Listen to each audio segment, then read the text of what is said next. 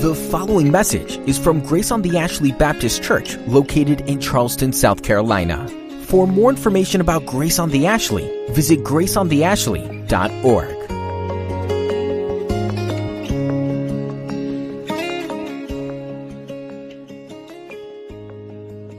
All right, so 1 Corinthians 15, 3 and 4 was our verse for meditation on for this study leading into the work of Christ. So if I get a little emotional during it, I'll just apologize ahead of time, because something about the crucifixion always wipes me out. So I'll try not to. So if I go silent for a little bit, I've kind of already processed it. So I think the emotional aspect of it won't get me like it sometimes does. I don't know if anyone's had that experience before, but sometimes it'll get me just when you kind of just really start considering the weight of what he did for us on the cross.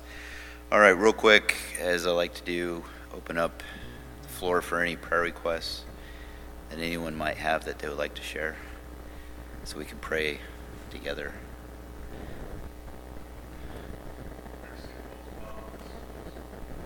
All right, Rip. Sigwell family. All right, there's been a loss there. All right, fair. All right. So everyone else is doing pretty good. Life is going as expected, or yes. It's going to give way to some nice weather this weekend. It's cold fronts move through, so. All right. My dad's surgery on Monday was successful. He had 2 artificial valves placed in the upper chambers of his heart, so thankfully he's recovering. He's doing well, so it was, yes. Yeah, they said it took about 8 hours, 6 hours. No, not yet, but I did talk to my dad yesterday, and he was sounding good, but he just couldn't talk for a long period of time because it was exhausting for him because he's still recovering, but it was good to hear him. No, they use just mechanical valves, so they'll outlast him. So, you're right. Yeah, that was a discussion when they were going to replace his heart, was using an entire new heart from a bovine. Go ahead. So from what he described to me, he said the valve was damaged in his young age due to a high fever. And it's right. So I don't recall him calling it that, but that could very well be what it was.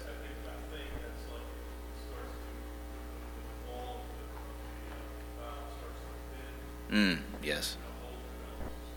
Right. Yeah. He had a weak valve, so it just didn't allow blood to just push through his system with consistency like we're used to, but getting blood all the way down to our toes and back up without issue. So.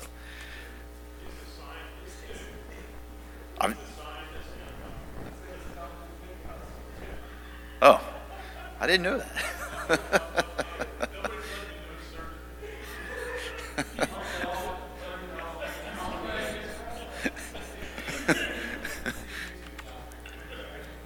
You could do that. I mean, you could probably get yourself print off a piece of paper.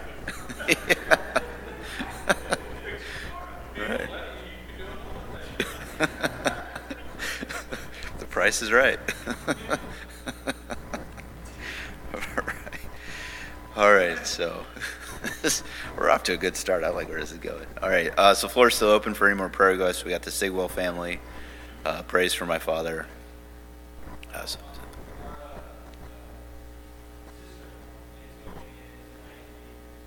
Oh.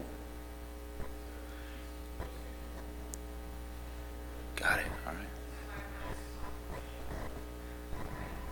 Got it. Got it. All right. Well, that's a praise, but we'll also pray for her health and safety during that time, because does that mean they're going to have to do a C-section, or is it going to be a natural? Okay. All right. Yeah, I hope so too, because I know sometimes inducement can. I don't know. It can go two which ways, but we'll definitely pray for her. Adrian, correct? Adrian, got it. So Sigwell family, Adrian. Got it. All right. I didn't see Teresa here. I wanted to follow up with her on, she mentioned someone a couple weeks ago that had fallen, so I just wanted to follow up, but okay, I'll catch her next time. But anyway. Okay, anything else? All right. I will lead us in prayer, and then we will dig into our lesson on the work of Christ.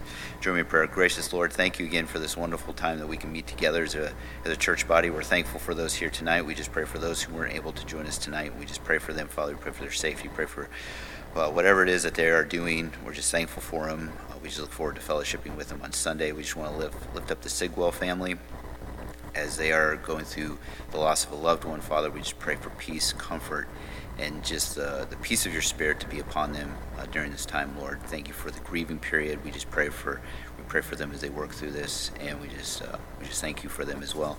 I just want to give praise. Thank you for the successful surgery on my dad's heart, and that he's recovering well. And we just pray, Father, if circumstances go well, that we can soon reunite with him. And then we just pray for Adrian, who is going to face inducement tonight. We just give you praise and thankful for the new birth, the new life that will soon be brought into this world, Father. But we just pray for her as well, just for the health of the mother and for the safety of the delivery and the child as well. We just praise you for this opportunity, and we're just thankful for the doctors and the family. We just lift them up to you as this time approaches for them. We just pray for this lesson, Father. Thank you for the work of Christ on the cross, the shedding of blood for our sin and the propitiation, which was imputed to us, the righteousness that was imputed to us, the washing of blood, cleansing us of our sins, making us white as snow. We're just thankful for that, Father, and we just look forward to this lesson. We commit all these things to you in your Son's name. Amen. All right, let's dive in. So 1 Corinthians 15:3-4 was our memory verse or meditation verse.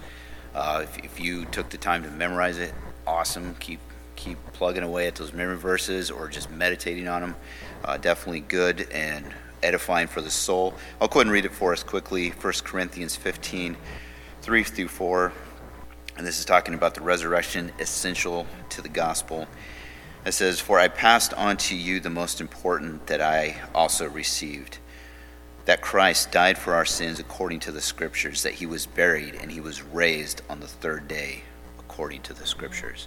So I'm sure you all have heard the five solas at some point or another. So this is where the statement sola scriptura comes from. Is talks about by Scripture alone, and I think this really points closely to that doctrinal claim about how all Scripture is breathed out by God. And we see that Christ died according to the Scripture. He was buried and raised on the third day according to Scripture. So we want to make sure that we're checking our knowledge with Scripture, especially when it comes to the work of Christ. And so many false religions like to cast doubt, falsehood on the death and resurrection of Christ.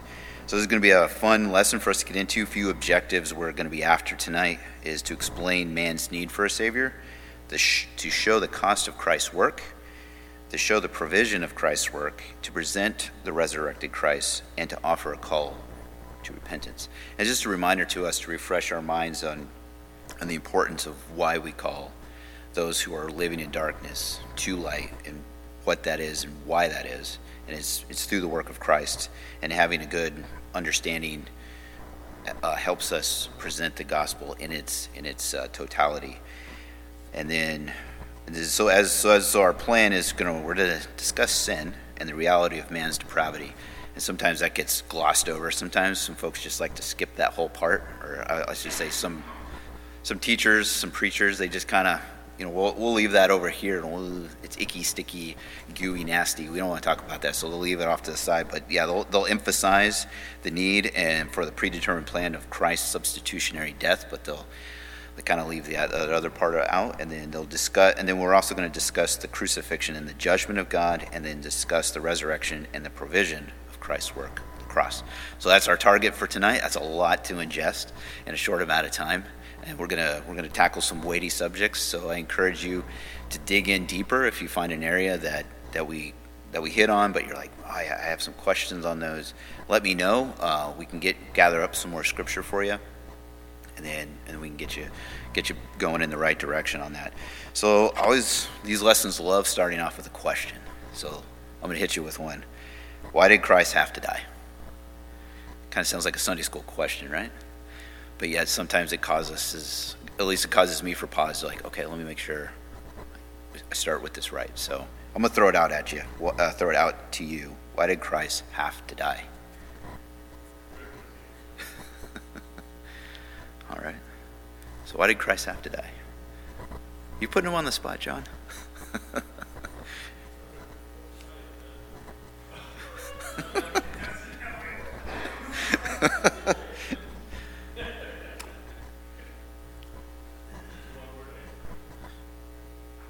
Is it?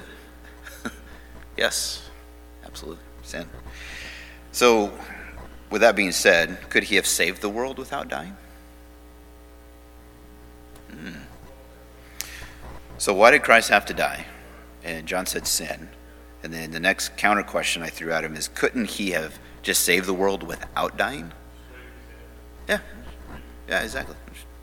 Send another flood. Start over.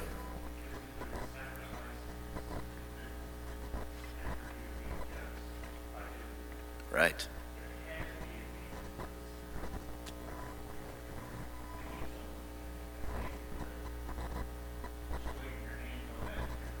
Right. Yes.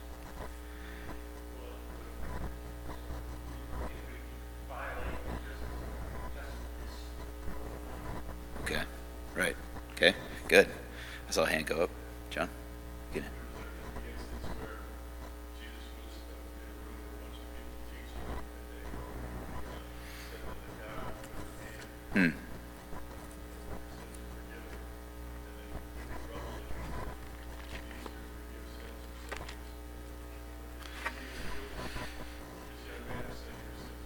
Right. Right. Whole nother issue. Yeah, no, absolutely. Right. Right. So there has to be a change there has to be the shedding of the old man, taking on the new man. Right. So shedding the old self, putting on the newness of Christ. Very, very good. All right. So we're hitting at it. One more question. How do I know that all my sins were paid for on the cross? How do we know? How do we rest in that assurance that all of our sins were paid for on the cross?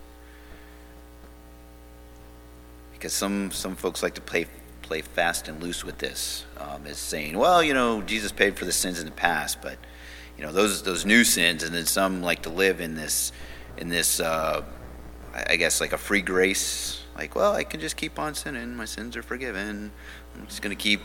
And some of them live as carnal Christians in a sense, and you're like, wow, is the fruit of their work is not on display. Like, are you a Christian? Because you're looking like the world a lot. So, and then sometimes there are those who have too much law, and they're just, they're poo-pooing on a lot of folks that are, exercising Christian liberty, and what may be acceptable for one, it may not be considered acceptable for another. So there's a balance there, right? We gotta work through that, because we're called to work our salvation out through fear and trembling. So there might be a point in my walk with Christ that I have worked some things through that I'm comfortable with, but yet there might be a younger Christian who's not at that point yet, and they might still be struggling with a sin that I have worked through, and I am not sinning more, but yet, well, we can use the consumption of alcohol, for example, like just having a beer. That may not be comfortable for a younger Christian who's actually, that's maybe causing them to stumble in their sin that they're still working through. There might be some desires there that can lead them into sin, just as an example. So it's just so there's some weighty subjects here to consider, right? Concerning what the work of Christ means and what it looks like, and how we apply that and then work through it in our lives and as fellow Christians and believers towards one another. It's a complex topic in a sense of a Rubik's Cube. I like to. So you said, what assurance do we have? Yes. So what assurance do we have that all our sins were paid for on the cross?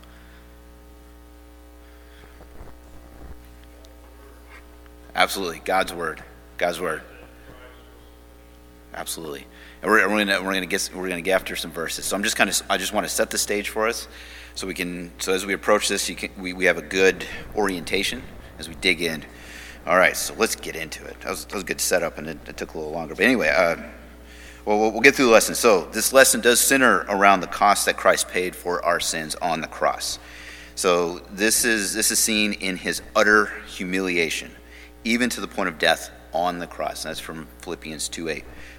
Christ dying on the cross is the crowning act of his love, crowning act of his love of his earthly ministry. And it is the focal point for all of Scripture.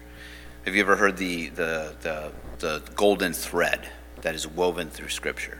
And the golden thread starts at Genesis 1:1 and is woven all the way through Scripture to the end of Revelation. And that's that Christ died for our sins, and he paid the ultimate punishment, as David mentioned, that the attribute of God in his justness, his just punishment towards sin is carried out, but the golden thread is Christ through all of Scripture. And has anyone heard of the Jesus Storybook Bible? So it's geared for small children, but what it does is it takes that theme of Christ through Scripture and it lays it out beautifully. And it's a great book. I know Christy loves giving that book out to at baby showers. She loves gifting that, so it's one of just as a recommendation, you can look into it yourself. But the Jesus Storybook Bible is a really good book that just weaves that golden thread through all of Scripture and just kind of showcases how Christ is in all of Scripture. All right, getting back into our study. So therefore, we want to make sure we're spending time looking at the crucifixion and then the events surrounding the cross. But then as we look at that, we'll see how God had to forsake his own Son, and he had to crush him for our sin.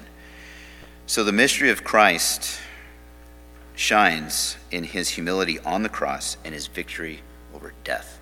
And that's the really key thing I want us to take away tonight, especially for all of us, is just reminding ourselves that Christ is no longer on the cross and he was victorious over death. And then we want to make sure that we also don't miss at the same time the work of Christ on the cross, and then we don't want to miss either the most importance of seeing how he crushed death. And then we want to fully understand that sin and the hopelessness of mankind and where we are and where we started at. And so as we can present the gospel to those who are living in darkness, we can rightly approach their condition and winsomely draw them to Christ. So we know that sometimes, I know when I was a youth that we'd go to a couple conferences, and a lot of them would start out like, hey, how do you see God? Do you see him as this, smiter of your joy, and like this guy who just sits in a cloud and throws lightning bolts? And then and it was kind of interesting, yeah, because a lot of youth in my time were kind of like, that's how they saw God. He was just a joy kill, buzz kill. He'd out there to run all your fun, but really it's better understanding the liberty that we have through Jesus Christ, that he frees us from the bondage of sin that actually weighs us down and holds us down. So let's just get into it. So we are in need of Christ's work on the cross. So let's start in Romans. This is a good place to start when we're just talking about total depravity, right? So let's look at Romans 3, 10 through 12 is a good place to start. Would anyone like to read that? Romans 3, 10 through 12. Any volunteers to read that section of Scripture? All right, have at it.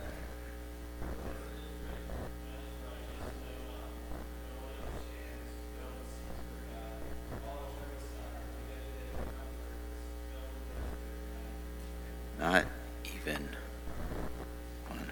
Sounds like you have that memorized, John. It is a big one. And that's just the beginning. There's a lot of weight in that one. So yes, Romans 3, 10 through 12. So we see here that this talks about none is righteous. So what does that mean? It means no one is right before God. We are dead to him in our sin. We have no perfection in us, no redeemable qualities. That's it. We're just filthy rags before God. And then we see no one who understands. So this shows that there's not a spark in us that would light a fire to, I think I want to follow Jesus now. There's nothing there. Nothing exists. We are unredeemed, and we have no spiritual capacity to understand what God has done for us. And then we're darkened in our understanding. We can quickly turn over to Romans 1, 18 through 25, and that is very clearly spelled out. And we're probably seeing a lot of this, and I'm sure it was amplified as well in other portions of history leading up to us. I'm sure the medieval times, there were probably some dark times where they were like, woof, like we are seeing Romans 1, 18 through 25. But let's look at that real quick. Romans 1, 18 through 25. And I'll go ahead and read it for us. For God's wrath is revealed from heaven against all ungodliness, unrighteousness of people who by their unrighteousness suppress the truth. Since what can be known about God is evident among them, because God has shown it to them. For the creation of the world, his invisible attributes, that is, his eternal power, divine nature, have been clearly seen, being understood through what he has made. As a result, people are without excuse. For though they knew God, they did not glorify him as God or show gratitude. Instead, their thinking became nonsense, and their senseless minds were darkened. Claiming to be wise, they became fools. They exchanged the glory of the immortal God for images resembling mortal man, birds, four-footed animals, and reptiles. Whew. I'll just go ahead and finish it out. Therefore, God delivered them over in the cravings of their hearts to sexual impurity, so that their bodies were degraded among themselves. They exchanged the truth of God for a lie and worshipped and served something created instead of the Creator, who is blessed forever. Amen. So the Bible's pretty straightforward, right, on what it means to be completely dead. And Romans 1 is just a constant reminder of it was made known, yet the truth was suppressed. So suppressed means you were just actively like ignoring. If your child is asking for something and you're just like, nope, I don't want to hear it. You're suppressing their request because it's not the right time. Or I don't know. The girl still asks every time we hit the checkout. Hey, Dad, can I have this? Can I have that? I'm like, oh man, like you guys are older now, and I figured a no for the last 4 years would be enough, but they are persistent. There are days I give in, so that's probably what they're hoping for. They're hoping for that 10% yes to happen again. So, but it's hard as a parent too to say no sometimes. You're like, well, and why not? You've done well, and I want candy too. So, but anyway, so going back to our scripture, then we also see none who seeks God. Romans 1, 18 through 25 was very clear on that. And all have turned aside. They've completely just pushed away God. They've turned aside. His creation speaks volumes about what he's done. So, quick question for you. Who have men turned aside from? Oh, Sunday school answer, right? God. They've turned away from God. The true living God. Not a dead God. The true living God. Absolutely. Absolutely. And they've become useless. So what does it mean to become useless? Like I kind of have stuff in my garage that's just useless. I can't do anything with it. So what does it mean to be useless as a created being?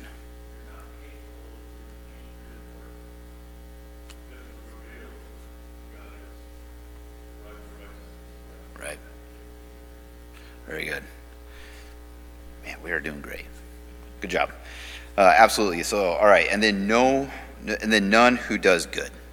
So there's no way to just start from no knowledge of God and then start doing good and not see the connection there. All right. So there we go. Total depravity does not mean that man is void of any quality pleasing to man, or that every person is as bad as he or she can be. Because there are people that still do good works, right? They do philanthropic works. They reach out, they take care of the poor, they take care of the needy. I mean, there are people that do these things. So we can't say they're completely useless, but in God's eyes, the works they're doing is still not glorifying to him, because they might just be doing it out of, a need to fill a void. Right.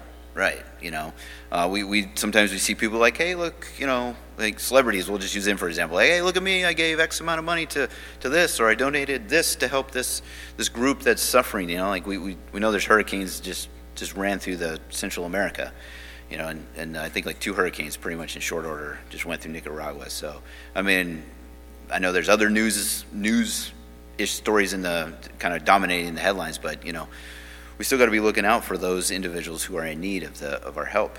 But there are some people that will run to the front of the line and say, look at what I did. I did something good. All right, however, it does not mean that every part of man is tainted by sin. So there are motives, actions, desires. I mean, there is some genuine caring. Like, we care genuinely for those our loved ones within a family. Like, we will look out. I'm almost certain Anthony would probably fulfill a need in his family before he filled a need, let's say, from our family, for example. But that doesn't mean it's bad. He's taking care of his immediate circle, and I don't fault him for that, by no means. But that's not a sinful desire of him. And it doesn't mean that that act isn't unwholesome. And it's not tainted by sin. I'm just using that as sorry, Anthony. I was just having to look up and I saw you. So, but it's just kind of a reality though. But it doesn't mean though that it's bad. But therefore, we also know that men we're all slaves to sin though, and we're totally separated from God. Like, he's just completely put us aside and in a condition which is impossible for us to please God. So though we might be doing good, those actions are not pleasing to him because we're not performing those deeds out of a heart of humbleness, out of wanting desire to bring glory to God. So, all right, so that's so I just kind of want to make sure we set the stage correctly and understand where we're starting from as totally depraved. All right, so the consequences. We know the consequences, right? So let's look at our first section real quick in section I and section B. What is a man a slave to? We just covered that question, right? We're a slave to sin. So what is the result of sin? Death. Right, so because we're dead in trespasses and sin, this is question D of part 1. Whom did we follow, and what kind of children are we?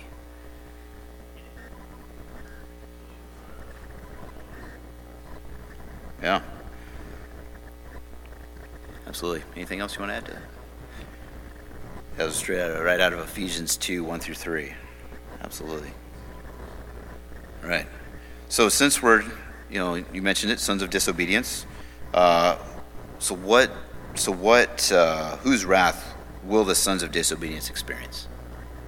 God's. And what does he say his wrath is? What kind of wrath would we face? Like if we were to stand before God right now, well, what is it? Like what wrath is that? I mean, probably a just. I'm sorry? Yes. Righteous anger, or righteous wrath, a just wrath that is due us. All right, very good. Right, so sin is anything contrary to God in thought, in word, or in deed. So we see this in thought, which is from Matthew 5:28. In word or speech, we have Colossians 3:8. And then in deed, we have sins of commission and sins of omission. So who has heard that before? We have sins of omission and sins of commission. Very good. All right, so does anyone want to tackle which is which? So we have sins of commission. What is that referring to when we talk about you are sinning, you have sins of commission?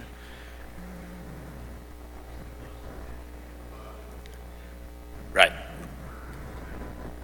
Right, and that's known as what? That's known as God's law. Yeah, or moral code. Yes, God's law. So those are sins of commission. Now, what are sins of omission?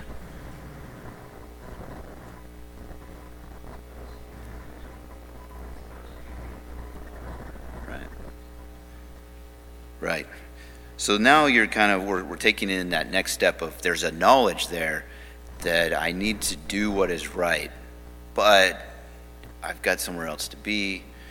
Or there's also, has anyone heard of the bystander effect? Yep. Yeah. It's actually a strange cultural phenomenon. It's known as the bystander effect, where, like, if we were in a group and there was someone calling for help, there would be it's like unspoken, but we would all just kind of stand and we would wait to see if someone else is going to do it. And we would all be, in a sense, kind of thinking the same. Well, someone else is going to take care of that person, so I'll just walk by. I'm not going to check on him, or. So it's kind of interesting to consider. so we're called. So it's a reminder to us that there's also a sin of omission. So what does that tell us? We're enslaved to sin, right? So what does it mean to be enslaved to sin? So what does it mean? Like when we're talking about this with our children, how do we explain? What does it mean to be enslaved to sin?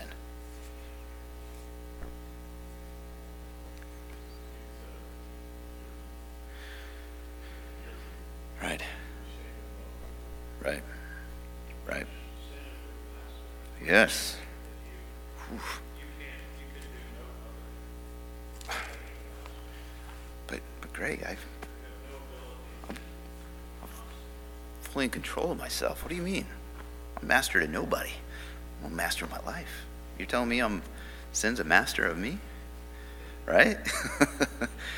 Absolutely. Yeah. Right. So what I'm demonstrating no. Romans 1. You're right. Very good. So what am I demonstrating though? In that what pride? Absolutely. That's ignorance. You're right. That too. You're right. Absolutely. Very good. All right. Well done. I think we've got it pretty well dialed in, right? We're depraved. We're in need of a Savior. We know the consequences of our condition. Titus 1:16. I'll cover that quickly for us. It says they profess to know God, but they deny Him by their works. They are detestable, disobedient, and disqualified from any good work. That's just a reminder that there are some carnal Christians who claim to be Christ, who claim to know Christ. And Jesus also said that there are those who will come to me and say, Lord, Lord, we did X in your name. And I know I mentioned this before, and He'll tell them, away from me, for I know you not, you workers of iniquity. So this is just a reminder. Titus 1, chapter 1, verse 16 puts another point into that as well, and saying they profess to know God, but they deny Him by their works. So if we heard that before, where your actions speak louder than your words, right? Like if I go to say, yeah, I love my neighbor, and then if you come and visit me and then you see my neighbor, like, hey, how you doing? Have you met the Frahms? And they're like,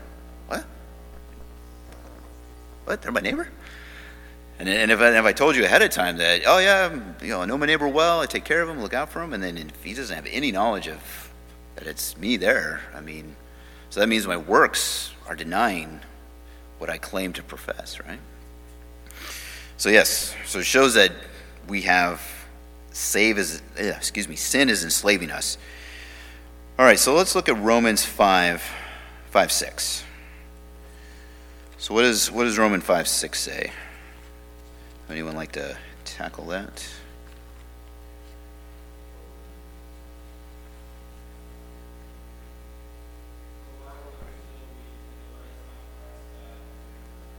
Right.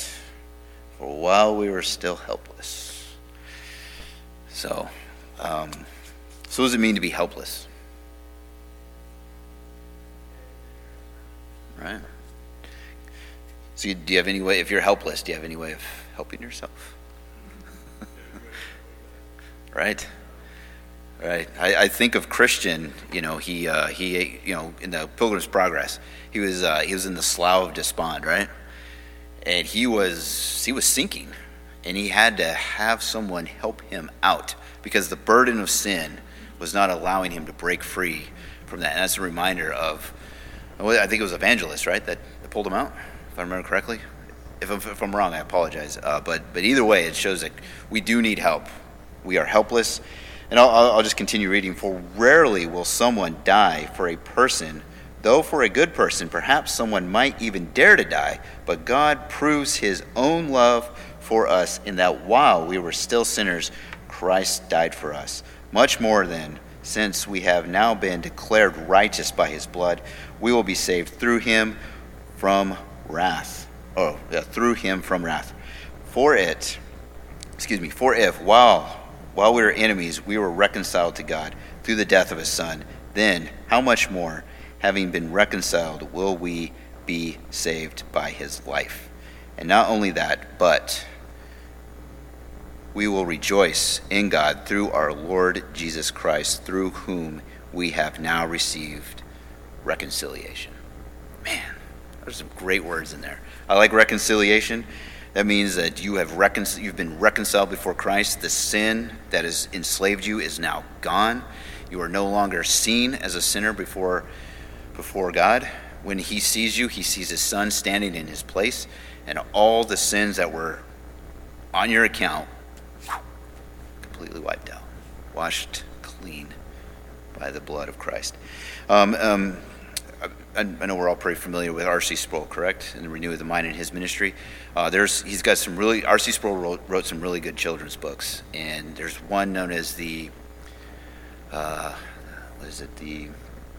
Preacher's Dirty Clothes, or it talks about the dirty rags, how our sins keeps us as our filthy rags. And there's also the poison cup, and it talks about Christ drinking the poison cup. Those are two really good books. They're fun to read. I mean, the only reason I say this is because it's fresh memory. Because Christy just recently read it to our girls again, and it's just a great reminder of what Christ did for us. And those two books are reminders of the work of Christ on the cross and the work that he did for us. All right, so let's crack into this. So let's look at the work of Christ. So in consideration the sacrifice of Christ on the cross, we want to make sure we understand the need for a blood sacrifice, Christ's humiliation, the crucifixion, and the events surrounding the crucifixion, and the judgment of God at the cross. So we kind of hit a little on this last week, where we talked about why did Christ have to die, and couldn't he have just saved the world without suffering and dying? So God declared that death is required to appease sin, and we touched on that last week when we talked about Genesis, and the lamb had to, possibly a lamb had to be slain to clothe Adam and Eve, and when they had transgressed God and sinned in the garden. And so we know this is seen in the sacrificial system. And do you know where that sacrificial system statement is made? But the one that was handed down to the Israelites. Do you guys know where that sacrificial statute was given to the Israelites? In what book of the Bible in the Old Testament? It was Leviticus. So it's all right. So Leviticus 17:11 states, "For the life of a creature is the blood, and I've appointed it to you to make an atonement on the altar for your lives, since it is the lifeblood that makes atonement." So this is where this is where God handed down that commandment to the Israelites. This is why you will make a blood sacrifice for your sins. This is why you go to the altar. So that was the sacrificial system that was in place. But then we see in the sacrificial system where God requires the killing of a Passover lambs also as the sin offering, right? And I understand your reference in Exodus where we see the Passover take place where the lamb is slaughtered and then the blood is placed on the doorpost. So the death angel would pass over that house. So that's where that reference comes from. But it's also a reminder that blood is required. So it is also seen in God's verdict that the wages of sin is death. And then we also see it in Christ's death on the cross, which takes place on a spiritual death by making atonement for our sins. So his forgiveness is required through the shedding of blood. I said that wrong. I apologize. Forgiveness requires the shedding of blood. So the forgiveness of our sins was completed through the shedding of Christ's blood. All right, so let's also look at Christ's humiliation. So let's look at section 2 quickly. And we see at the very top, or I don't know if it's the very top, but it says here that Galatians 3:10 says, "Cursed is anyone who does not abide by all things written in the book of the law to perform them." So looking at Christ's work, we see that you talk about sin, having God as his enemy, subjection to the power of Satan, and then being helpless to save himself, death, and then condemnation and eternal separation from God.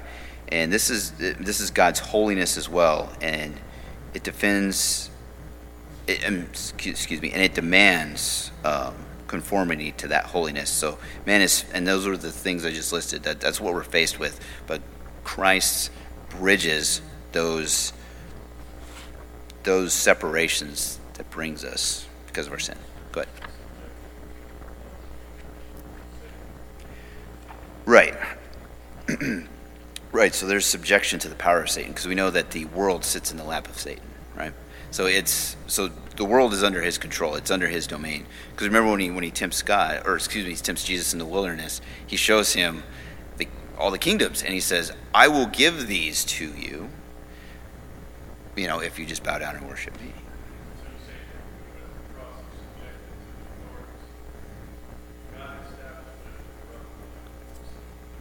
Right. So we see that Jesus descended into the depths of Hades, and then he ultimately conquered death. Death could not hold him. He overcame. Absolutely. He crushed the head of the serpent. Very good, man. We're getting into some deep stuff, and we're running out of time. All right. Okay. All right. So let's look at the crucifixion. All right. So when we're covering this, we want to make sure we understand the main passages that cover the crucifixion, and we want to discuss the events around the crucifixion. So I know we're pretty familiar with these, so I'll just kind of touch on them quickly. If you want to grab notes and just take notes on the scripture references. So we see that there was agony before his crucifixion, especially in the Garden of Gethsemane. Also the torture he received from the Roman guards. He was lashed with a cat of nine tails. Has anyone ever looked up what a cat of nine tails that the Romans used? Has anyone looked up the pictures? That thing is gnarly, and I was like, just the thought of having that applied to a bare back is just, Christ suffered that for us. His arrest, which was just a mock trial done in the middle of the night. They call it a kangaroo court. False witnesses stepped forth. But what did Jesus do the entire time this was taking place? Remain silent. Absolutely. As I said, but that was to fulfill scripture, right?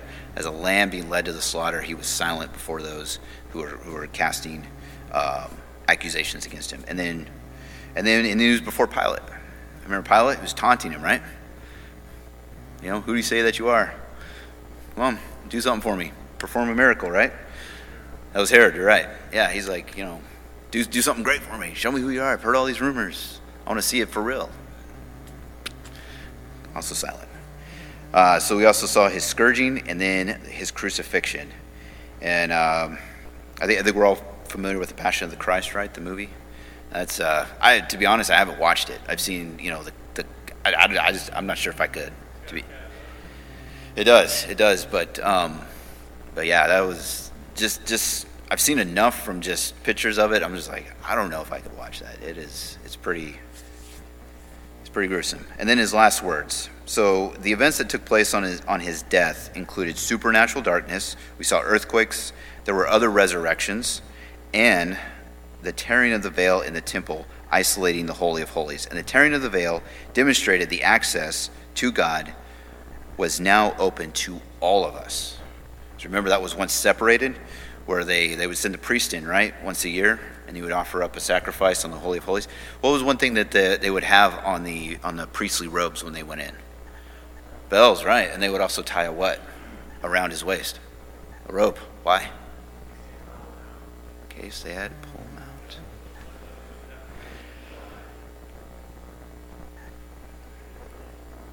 Right. So to consider that was in place, and then we now have the ability to enter in through prayer. We can enter into the presence of God. We can call out to him. That's what the tearing of the veil represents, is that we now have the ability to just call out and talk directly to God, because we're his children, right? But it's just an incredible illustration there that we see in Scripture. So let's look quickly at the judgment of God at the cross. So we want to make sure we fully understand and grasp the gravity of what Christ did for us, and to take on the full burden and then bearing the sins of all that who would believe. So it's imperative for us to understand that God's justice required the full punishment for all of our sins committed be cast upon Christ. And that's a heavy thought to just kind of let just kind of let your mind kind of just take it in for a little bit, to just consider the full weight of your sin was placed on Jesus at the cross, and then God's full holiness and righteous wrath was hammered on him. It's incredible. So as Christ bore the sins of man, all of us, he became sin, and the Father executed his judgment on him rather than on each of us. That's incredible. It's an incredible statement to meditate on. So even more profound is that God abandoned his son in the time of Christ's sin bearing. So let's kind of keep that in mind, is when he cries out to God, he says, Father, Father, why have you forsaken me, right? Because remember, there were times when Christ addresses him as my God, but I apologize. I saw Father, but he actually cries out. He says, my God, why have you forsaken me? And so this is a mystery, but what it does is it points to the fact that the Father forsook his Son. He left him utterly alone to bear our sins in his body on the cross. There was a separation of God, of that communion with his Son that Jesus was used to sharing with the Father. So I want to hit on two things here. This separation between the Father and the Son was a relational separation, where the intimate fellowship between the Father and the Son was broken, and the Son could never be separated from the essence. So we want to keep that in mind. There was the relational connection between the Father and the Son that was broken, but the essence of the Trinity, for then the triune God would cease to be. So he can never be separated from God in the essence. So we want to kind of bear that in mind. So Christ remained God. The Trinity remained unbroken. Nevertheless, it is a way for our minds that we may not be able to fully comprehend, right? We may not fully be able to grasp, like, okay, there was a separation relationally, but yet the Trinity remained unbroken. So, it's a big one to wrestle with. I don't even understand it. But all right, so God the Father forsook God the Son as he laid upon Christ the iniquity of us all, abandoning him to bear his Father's righteous wrath against the sins of his people. So that's kind of the big takeaway there, is concerning that. Any questions? Sorry. Praise the Lord. Amen. All right, so we also see in Isaiah 53:10 that God was pleased to crush his Son as a guilt offering. It's a pretty interesting statement there. All right, Scripture says it. And then we also see that in Matthew 27:46, Christ was forsaken by the Father. And so forsaken means to leave behind or to abandon, to just desert. So he could not be in a relational communion with Jesus, because he was bearing the full weight of our sin. And so since God is just, he is righteous, he is holy, he cannot be near sin. So he had to break that relationship with Jesus. Well, he bore the judgment that was upon our sins. Christ bore that in his body. So let's bear in mind that the judgment of God upon Christ at the cross demonstrates God's immense love for his children, as well as being the only means by which we may be forgiven. Isn't that incredible? Like, the love for us was carried out. This judgment on Christ was carried out because he loved us. So let's look at this statement, which we see in 1 John 4:10. And let's look at that quickly. And 1 John 4, and I'll just expand it out. We'll just run 9 through 11, which really captures the full statement there.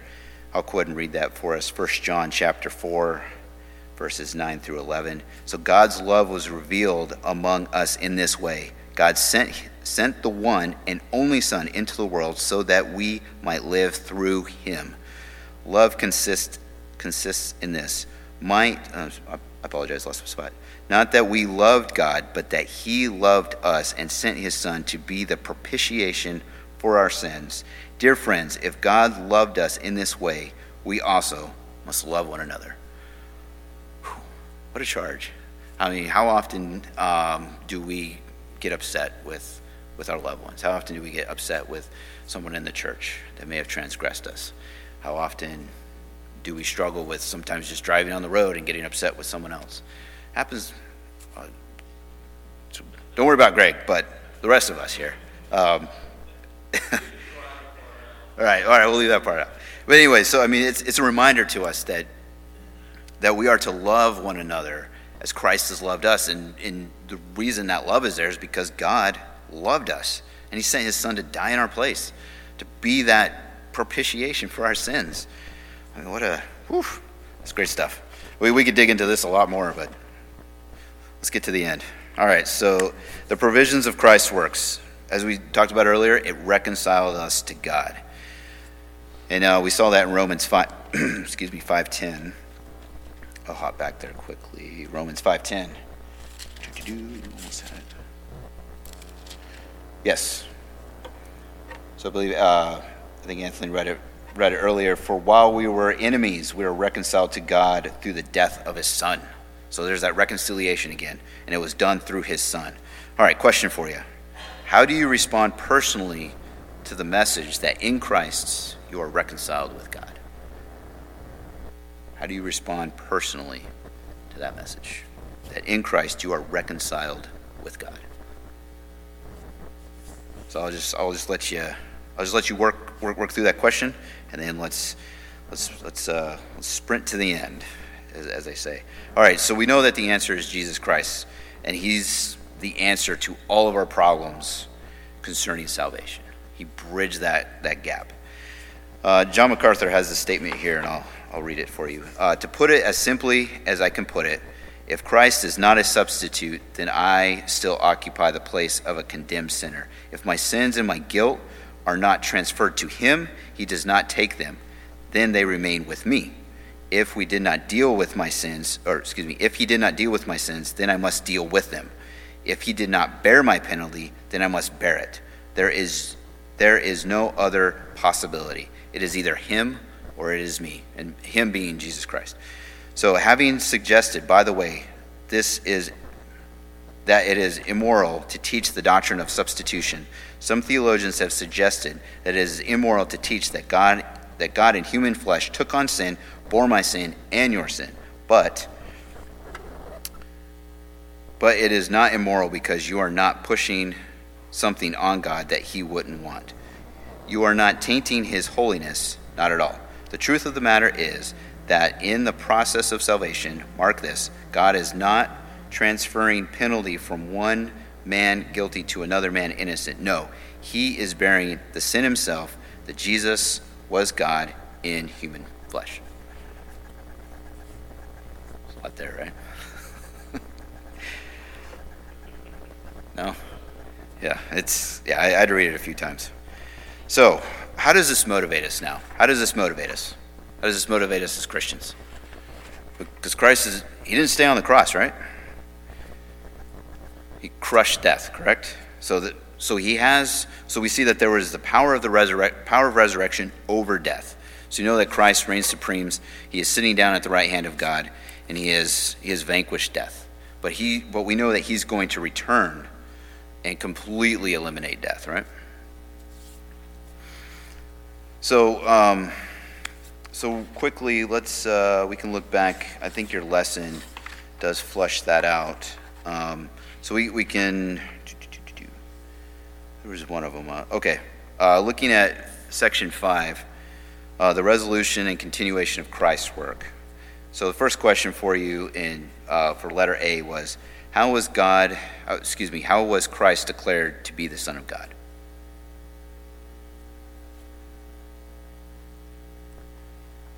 How was Christ declared to be the Son of God? So they have Romans 1:4 to answer the question. Yeah. How was he declared to be the Son of God?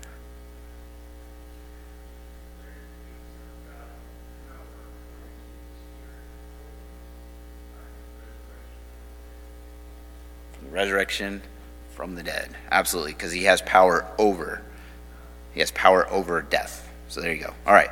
After Christ made purification of sins, how was He exalted? That's Hebrews 1:3. Absolutely, absolutely. Got it. Very good. And then the last question. We experience spiritual death through Adam's sin. What benefit do we gain through Christ's resurrection? We've hit on it a few times. Absolutely. Very good.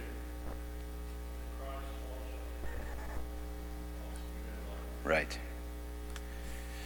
Right. So understanding and reflecting on the work of Jesus Christ, what should be the response? How should we call others to respond? Absolutely. Right.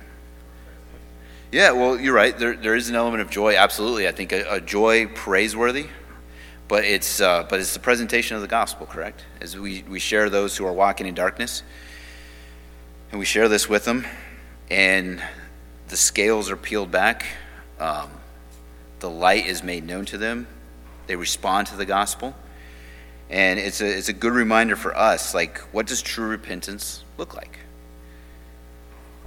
What does true repentance look like? And what does it mean to believe in him as Lord? So we're kind of pulling at the strings of the other lessons here as well. So.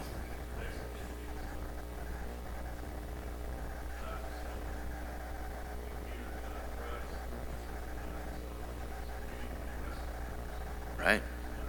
Right.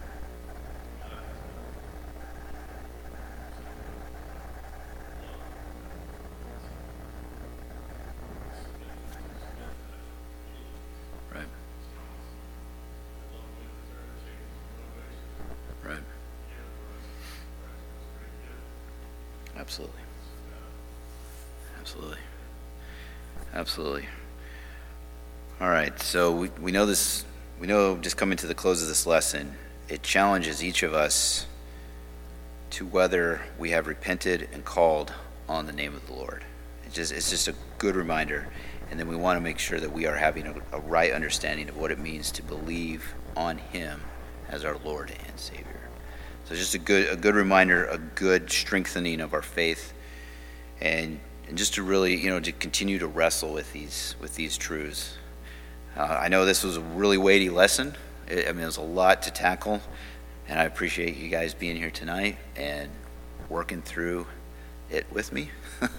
So if I said anything at any point in time you have a question on, you want to talk to me later about it, or I'm here to talk with you about it. I hope that I added clarity to this. I hope I didn't add confusion. It's a lot in there. There's a lot there to get after. So. Appreciate your time. Just good to be here with y'all tonight. Any parting thoughts? Any parting questions? Comments? Concerns?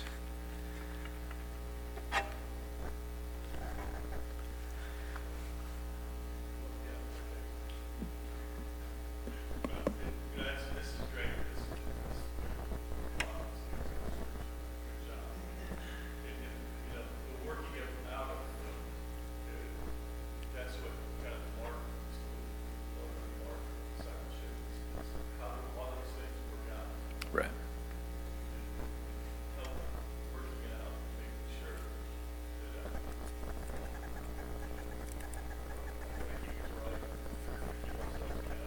Mm-hmm.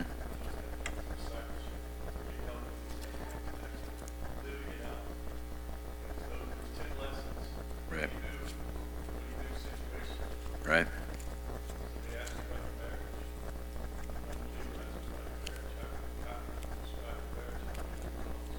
Mm. True.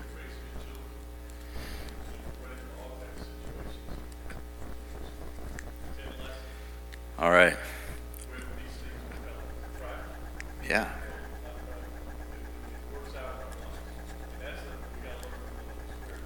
Mm. Gotcha. Yeah, no, absolutely.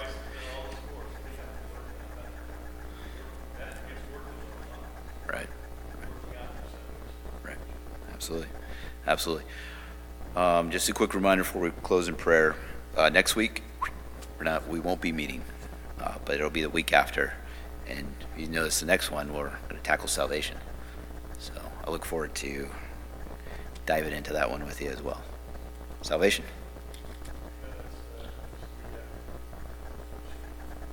It is, yeah. Mm-hmm. Oh, no, well, it won't be 6 next week, the week after. It'll be like December 2nd. December 2nd. Yeah, so you're doing lesson 7, the person and ministry of the Holy Spirit, which is after salvation. So, very good. All right. So no. All right, nothing else heard. I'll close this in prayer, and I close my Bible because I was gonna bounce off scripture. All right. Let us pray. Gracious Father, thank you again to be able to meet here tonight. Thank you that at the death of Christ on the cross washes us white as snow, since that we have been declared, but we are now declared righteous through his blood, and we have been saved from the penalty of wrath that was due to us as separated from you by the way of sin, but it was poured out on Christ, who stood in our place, who suffered and died for us. But we are thankful and we give you praise, Father, that he has power, resurrectional power over death. He has conquered death, and we look forward to the day when he returns, when he will completely eliminate death, and he will eliminate pain, he will eliminate suffering. Father, we're just thankful for the truths that we work through tonight on the work of Jesus Christ. We're thankful for this. I just lift up my brothers and sisters here at the body of Grace on the Ashley, Father. I'm thankful for them. I just love them, Father, and I'm just grateful to be here tonight with them. And I also pray for those that weren't able to join us tonight, Father, and we look forward to fellowshipping with them again. We just thank you, Father, for the remainder of this week. Pray that you continue to go before us. I pray that we continue to meditate on your word day and night, when we rise and when we fall down, when we go to sleep, Father. We're just thankful for our children. We're thankful for those in our church who encourage one another. We're just thankful that we have one another to lean on during times of struggle, and also in times of rejoicing. We just commit all these things to you in your Son's holy name. Amen.